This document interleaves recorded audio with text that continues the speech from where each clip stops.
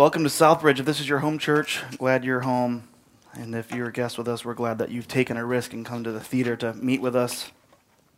After a time of worship and praise like that, we sing these songs to the Lord, and we try our best to have it be pleasing to Him. And I just wonder who has the right to speak about Him. We know that His creation speaks for Him, and we sing songs as His created people and hopes that it's appropriate to our Savior. What a great morning we've had so far. And now we have the privilege of opening up His Word as we do every week. And this morning we're continuing our Entrusted series. And I'm looking forward toward this morning. It's a chunk of Scripture we're going to work through this morning. I think God will give us the grace to get through it. I've been praying for a few days now that the Lord would just give us a word in such a way that we would leave as changed people, even as Adam prayed for us this morning. And I thought I would just start off by saying it's been an interesting summer, hasn't it? I don't know how you're wired, but when we reach 104 in temperature, I feel like I have the right to talk about it and complain about it. I do not do well in the heat. I glisten often. And the higher the temperatures, the shorter my pleasantries come along. And this next week, I don't know if you've been able to do this summer, get away at all, but this next week we take our annual trip to Michigan, and we go to the west side of the state, Muskegon, Michigan. We visit with my folks at a Bible conference where there's teaching in the morning and evening, and there's stuff for the children, and it's right on Lake Michigan, so you can enjoy the lake, and it's a little cooler there. It's very humid. It's not a dry heat. It's a wet heat, which all heat is, by the way. And the thing that we dread most, my wife and I, about this trip, and I think I've shared with you before, our church family, is the 15 to 17-hour drive we have and in our minivan. And we have not figured out the best time to leave. We've done the put them to bed in the van style. We've done leave in the morning. And let me be really honest with you as one of your pastors. Let me be just transparent with you, if I can. It all stinks. So I'd like for you this week, we'll leave on Friday, sometime, to submit to me via email ideas by which I can stay awake. Now let me tell you what I've done. I've taken 2 of the 5-hour energy drinks at the same time. I've gone into the gas station and bought the drinks that have the crazy faces on them, like angry faces that are like this big, and they're supposed to, I'll drink them all. Throttle. Monster! See, I don't need a drink to make me a monster in the van. I just need my kids to ask me, can we have a snack again? That brings out, how can you be hungry? Oh! They ask that question over and over again, can I have a snack? No, you can't have a snack. But I can have one, right? So if you have any tips, I'd really appreciate that. It's a dreaded trip for us. We are afraid. The trip intimidates us. We are afraid of the miles. And it gets to the point as the closer we get, the faster I get. So I'll be transparent with you. I go as fast as I want to go because I have this belief. When the cops stop us, they'll look in the van, see the 4 kids, and say, I get it. Let's keep going. I'll chaperone you. Come on, follow me. Wee-oo, wee-oo. I said, you don't need sirens. Your kids can be the sirens. Let us roll down the windows. Ah! Here's the one question, though. Let me ask you and see if you have good anticipation skills. What's the one question, the most famous question that all kids ask on the way to vacation? What is it?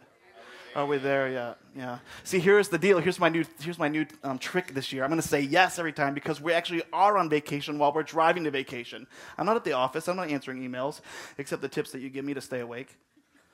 So I'm going to say yes, we are. And just leave it at that and let their faces just turn puzzled. Where's Grandpa and Grandma? They're on vacation. Well, where are we? We're on vacation. Isn't this fun? The are we there yet? It's an already not yet issue. We are already on vacation while we're driving to vacation, but we're not there yet. This is a principle that we see throughout the scriptures, actually, already not yet. We are citizens of the kingdom of God. We are a part of His family, but we're not with Him yet. We sing these great songs about our eternal home, and yet my home is also in Durham. Already not yet. Home is where the heart is. My heart is with the King. Already not yet. The Lord calls those that are in His family holy, and yet do I live a holy life? I sin all the time. Already not yet. He sees me as holy because He sees His Son in my life, and yet He's refining me. Already not yet. So take your Bibles, open up to Luke chapter 17 as we continue our Entrusted series, and we're going to look at this principle, this already not yet principle, and see how it fits with this idea of being entrusted. If you remember, over the last several weeks, we've been taking a look at the things that the Lord has entrusted to us. Money, time, forgiveness. He's given us forgiveness so that we can be free with forgiving others.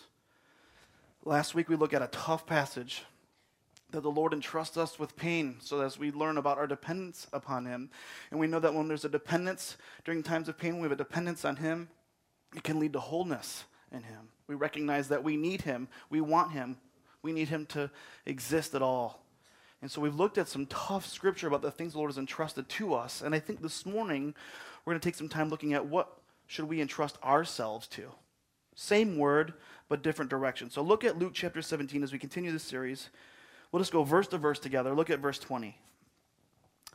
Once having been asked by the Pharisees, we've heard about them before, really smart people that know the word, they work really hard on doing good things, and they're always asking Jesus questions, usually to trick him.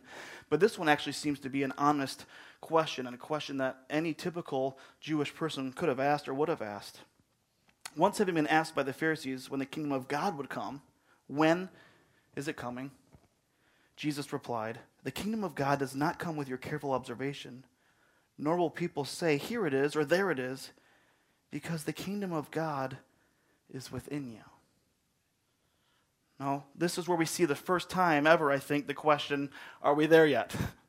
They're asking a time question. Is it time? Is it time for the kingdom to be here? And the answer is yes and no, which are our least favorite responses in Scripture. Yes and no. See, according to Matthew chapter 12, verse 28, and Luke chapter 17, verse 21, the answer is yes, the kingdom has come. But according to Luke chapter 19, verses 11 and 12, and other scriptures, several other scriptures, the answer is no. There's a coming to the kingdom. It's still arriving in the future. So which is it? This is an already, not yet principle. When Jesus says the kingdom does not come by your careful observation, he's saying that the kingdom's arrival is not going to come with a big parade. It's not going to come as they anticipated. See, they anticipated that they could mark down on their calendars that the Savior would arise up, the Messiah would rise up with them as a people, and they would see this Messiah overthrow the Roman oppression, and that they would see God's people take basically rulership of the world. And they were hoping that they themselves, these Pharisees, and typically common Jewish people would hope that they would then also be a part of just reigning and ruling on the earth with the Messiah. And Jesus is essentially saying that the kingdom's arrival is not going to come with big fanfare. And so this would have been puzzling to the people that studied God's word. He's undoing some of their belief. He says it's different than that. The arrival of the kingdom is different than that. Jesus says something really strange. Did you catch it? He says that the kingdom of God is within you. Your translation might say among. It's among you, or it might say it's in your midst. In the Greek, this word kingdom can sometimes also be translated as kingship. So Jesus is saying in this point, I believe, that the kingship is among you. The kingship is in your midst. It's within you. In one sense, Jesus is talking about the kingdom. He's saying his kingship, that you really want to see the kingdom? Here I am. I'm the king. Nice to meet you. My name's Jesus. But see, this is not what the religious people were looking for. He wasn't the kind of king, because they'll say back to Jesus, yeah, I see you, but I'm looking around and I don't see the throne room. I don't see the big castle. I still see that I'm paying a lot of taxes to Rome, and you've got these guys that aren't really that great of guys following you. That doesn't look like a kingdom to me. Jesus says, the kingdom, the king is among you, because I'm here. I'm in your midst. In fact, the scriptures, we sang songs about this morning. Revelation says over 45 times that Jesus is the king. We sing these songs to Jesus that he is seated on the throne. The Bible says that Jesus is the King of Kings. That's a tough concept for us since we don't really have a king in our day. Most of us are the king or queen of our own lives, though. And Jesus is saying that the kingdom is not going to come by a big parade with the Messiah being the last float. That's what they're anticipating. Jesus declares that the kingdom or his kingship is basically spiritual in essence. In spiritual, wherever God is truly recognized and honored as the king, there one finds the kingdom. See, where that is happening in the lives of people, you'll begin seeing evidence of the kingdom within. You'll start seeing evidence of the king's character and his quality in the lives of those that honor him, the Lord, as their king. You'll start seeing subjects, and you'll start seeing that they're living in a way that reflects the king. That is the kingdom. However, Jesus never denies that there will also be a glorious, visible manifestation of God's kingdom at the appointed time. Already, not yet. So if you're a note taker, write this down. So the already principle is this. Here's the already principle, that the king is here. The king is here and he came in humility. The king is here and he came in humility. Look at, as Jesus continues his teachings, he's talking with the disciples. Now look at the next verse. We're learning about how the king is here and he's come in humility. Then he said to his disciples, the time is coming when you long to see one of the days of the Son of Man, but you will not see it. Men will tell you, there he is, or here he is. Do not go running after them. For the Son of Man in his day will be like the lightning, we sang of this morning, which flashes and lights up the sky from one end to the other. But first he must suffer many things and be rejected by this generation. See, the king is here, Jesus is saying. And we know that the king came in humility. Jesus refers to himself as the Son of Man around 80 times in the books of Matthew, Mark, Luke, and John. We call them the Gospels. And those who knew the Old Testament well knew that when this Jesus was saying of himself that he's the Son of Man, they knew that he was using language from the prophets of old. In Daniel chapter 7, we can read, and let's look at the scripture together. I'll read it for you. Daniel chapter 7, verses 13 and 14. Do we have it? All right. Let me find it. It's in here. My copy might not have it. Ezekiel, what's next? Yeah. I went to Bible college. Here we go. This is Daniel chapter 7, verse 13. In my vision at night I looked, and there before was one like the Son of Man.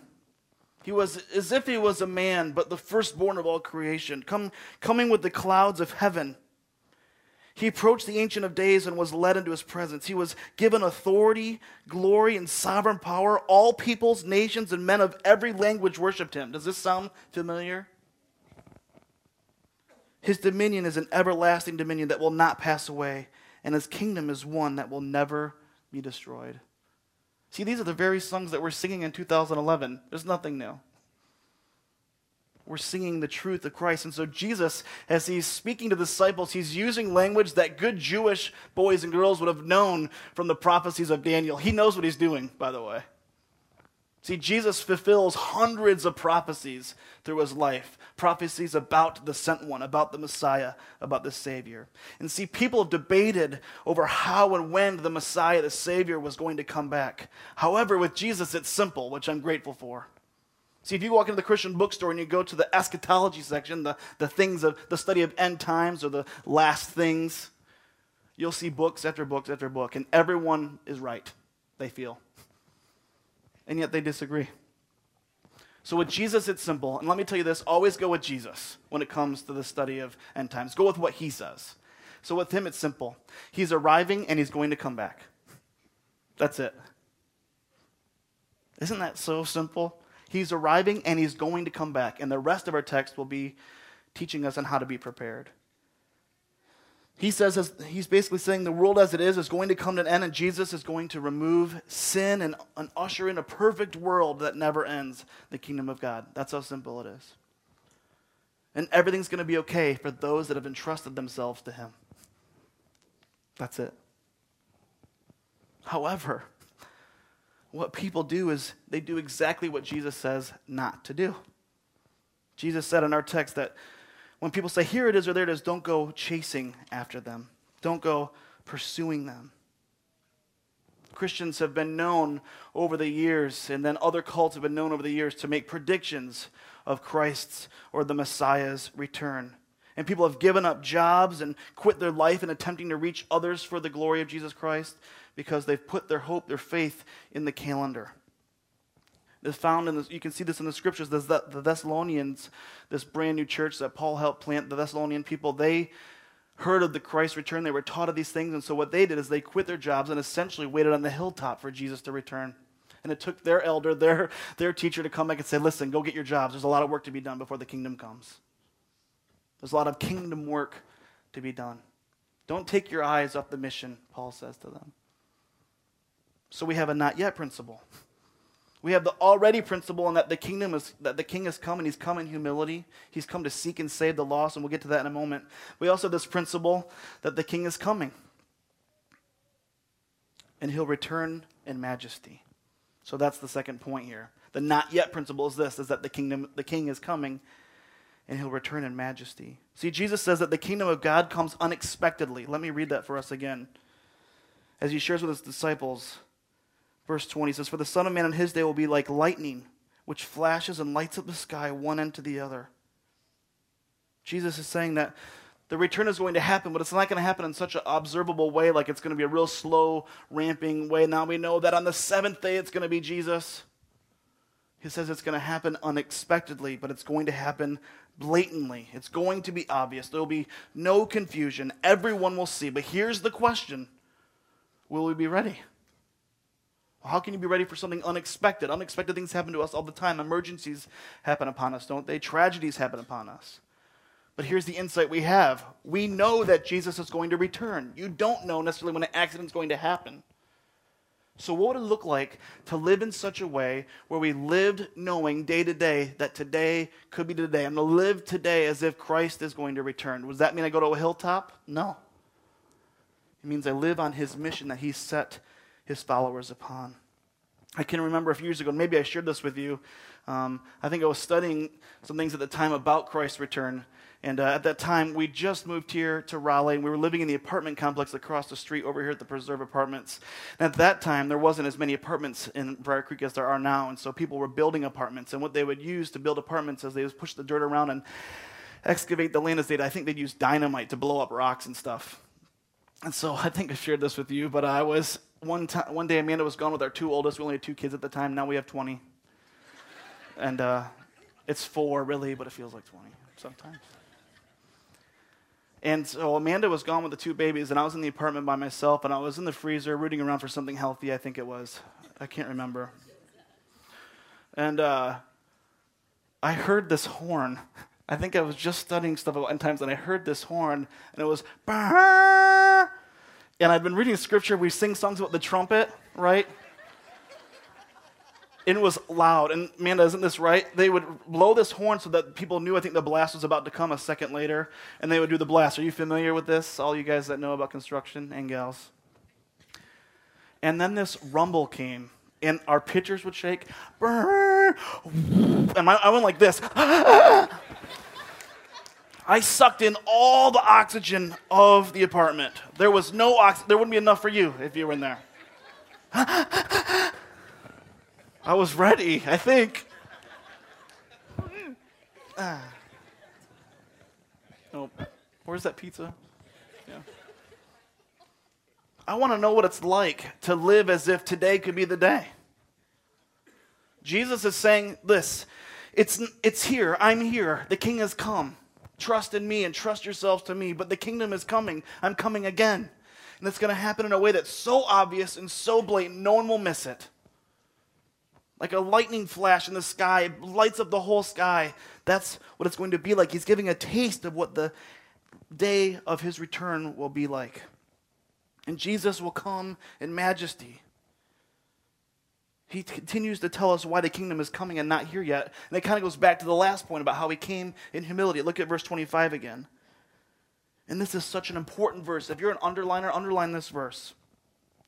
But first he must suffer many things and be rejected by this generation. See, that is a principle, that is a truth, that is a mission that does not jive with the popular view of the day of what the Messiah would be like.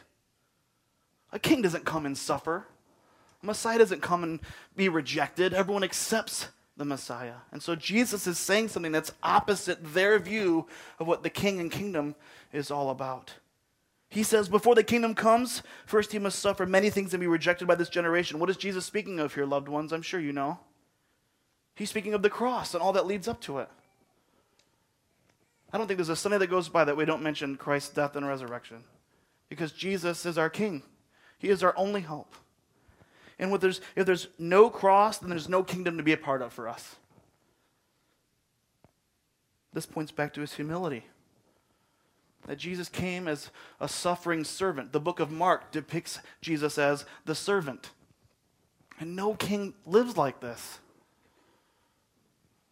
Jesus says there's many things that the Son of Man, that the Messiah has to suffer. He needs to be rejected by his own people, unaccepted by many of his own family, ridiculed and put on a cross, bearing the punishment, the judgment, the justice of God the Father for sins he never committed, but because of his great love, he would take our punishment upon himself so that for whoever would trust in him could now be seen as worthy to be in relationship with God the Father.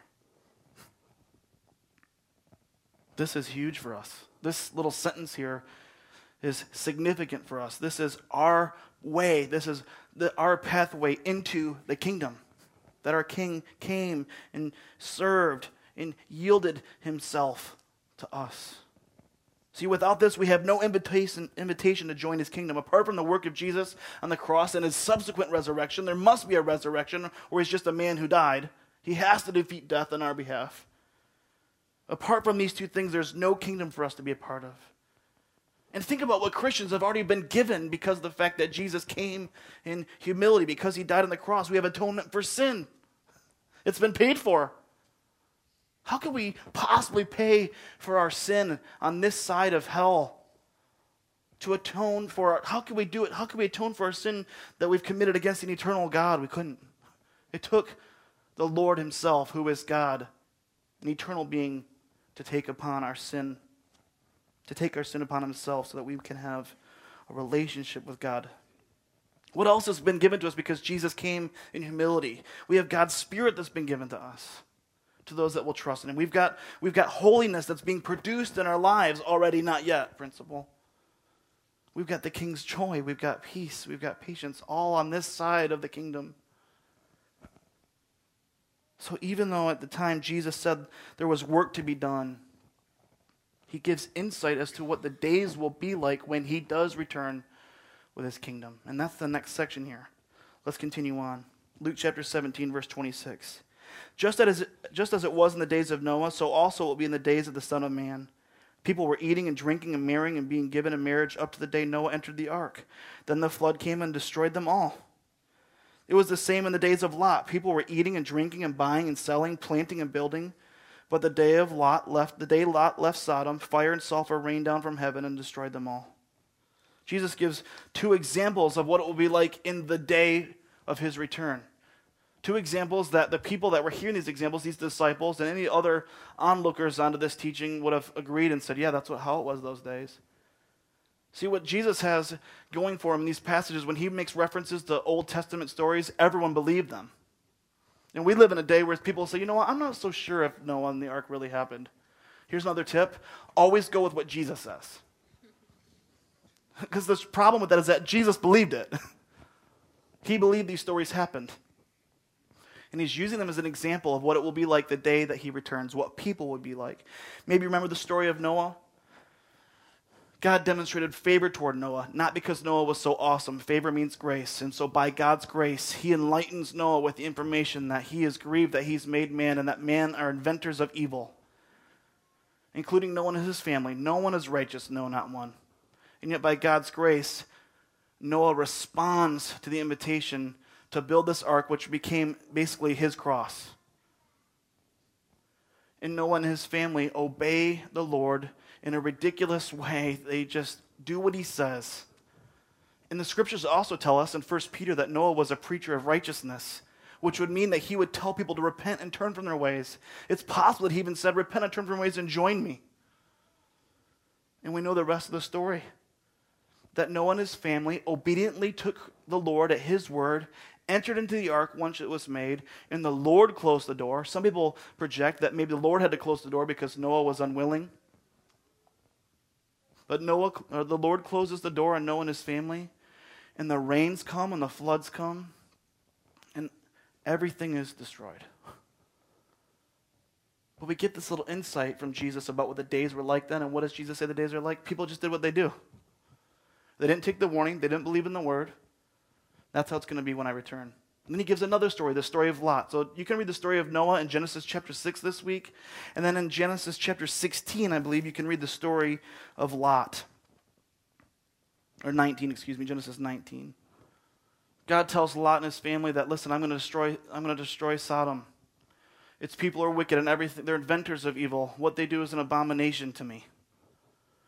And so by God's grace, he lets Lot know of the plan.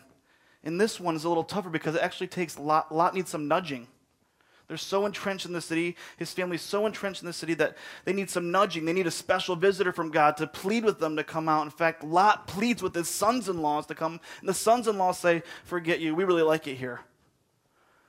So they're slow to move. And a messenger from God gets them pushed out. And by the time they get out of the city is destroyed with fire and brimstone. Lot's sons-in-law. And Jesus is using these two stories as an example of what it'll be like when he does return, because he is returning. And when he does return, here's what it's going to be like. People will get up probably in the 6s and go to work. They'll work hard maybe till 5. Sometimes they work hard, sometimes they don't. They just want their paycheck so they can live Friday through Sunday. Sometimes people go to church, sometimes they don't. And they live a life for themselves, and they just want to get ahead in this life, and they get encouraged from people to say, just follow your heart. And people will get married and have exciting celebrations, and there'll be funerals sometimes, and people will worry about their wills, and some people will get together with friends and have a party together. Just everyday kind of things. That's what it will be like the day that Christ returns. And Jesus is using these examples to say that people will not be prepared. They will not be prepared. Jesus says, just like in those days, it will be the same when he returns. People will ignore the warning and will simply be about their business, unaware, unprepared, and unwilling to entrust themselves to him. And that's what we have to decide. We've been looking at what God has entrusted to us. We have to decide, will we entrust ourselves to him as our king? And ultimately then in preparation for his kingdom. Look at verse 30.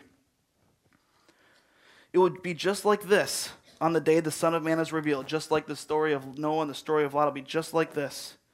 On the day the Son of Man is revealed. On that day, no one who is on the roof of his house, people used to hang out on the roofs of their house in those days, with his goods inside should go down and get them. Likewise, no one in the field should go back for anything. Remember Lot's wife? Whoever tries to keep his life will lose it, and whoever loses his life will preserve it.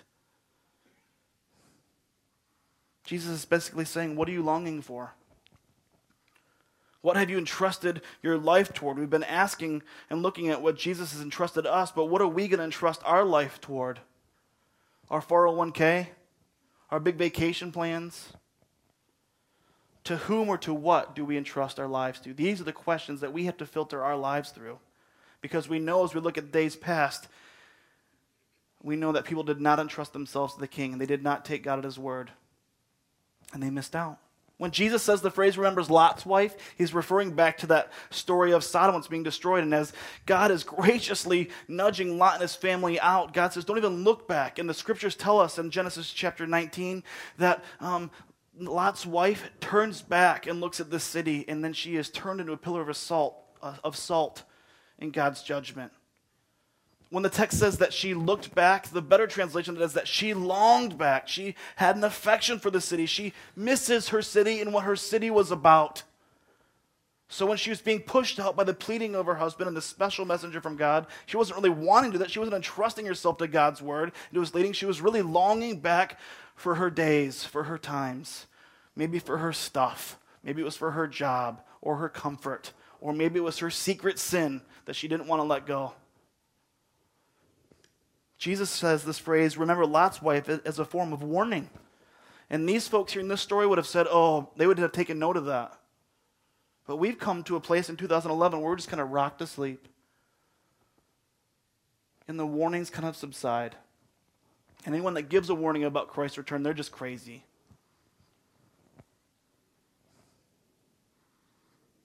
The scriptures say that upon Lot's wife's longing glance back that she incurred judgment. And the Lord does judge. Jesus says, whoever tries to keep their life will lose it, and whoever loses their life will keep it. It sounds like if you want to go up, you got to go down. If you want to go down, you got to turn left to turn right. Really formulaic. And what he's saying, basically, is that Jesus is warning, don't live in this world as if you're living for it. Don't entrust yourselves to things that are here today and gone tomorrow. Entrust yourselves to the King.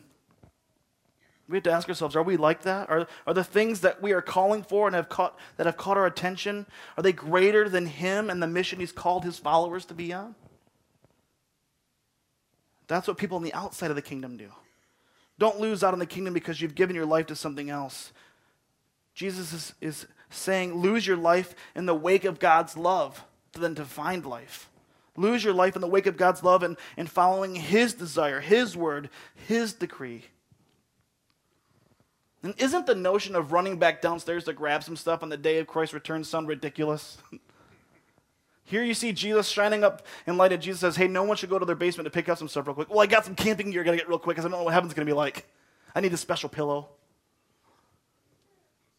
Jesus says there's no time for that. Don't long back for your stuff. Don't go get the scrapbook. Don't go get the old family photos, which have value in this day. But fix your eyes on Jesus. Is stuff wrong? No. Owning stuff isn't wrong. It's when stuff owns us, right? Isn't that the maxim?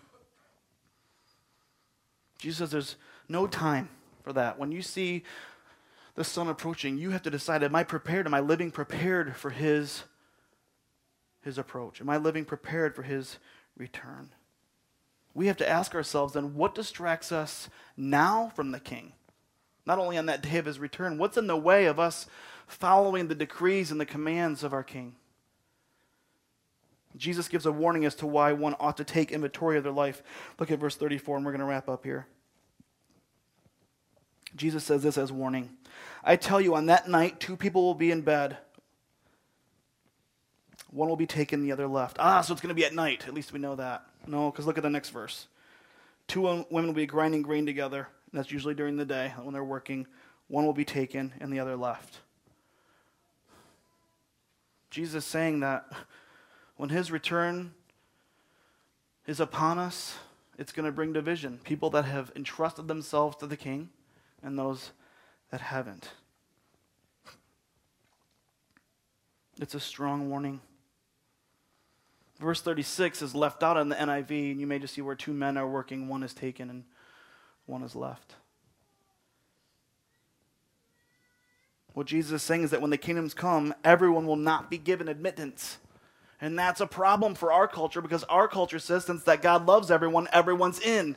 However, the scriptures don't teach that. And whenever you see a conflict with what someone says versus what Jesus says, what should you go with? Go with Jesus. It's so simple with him. That's what's so beautiful about him, about our Savior, is that he's simple.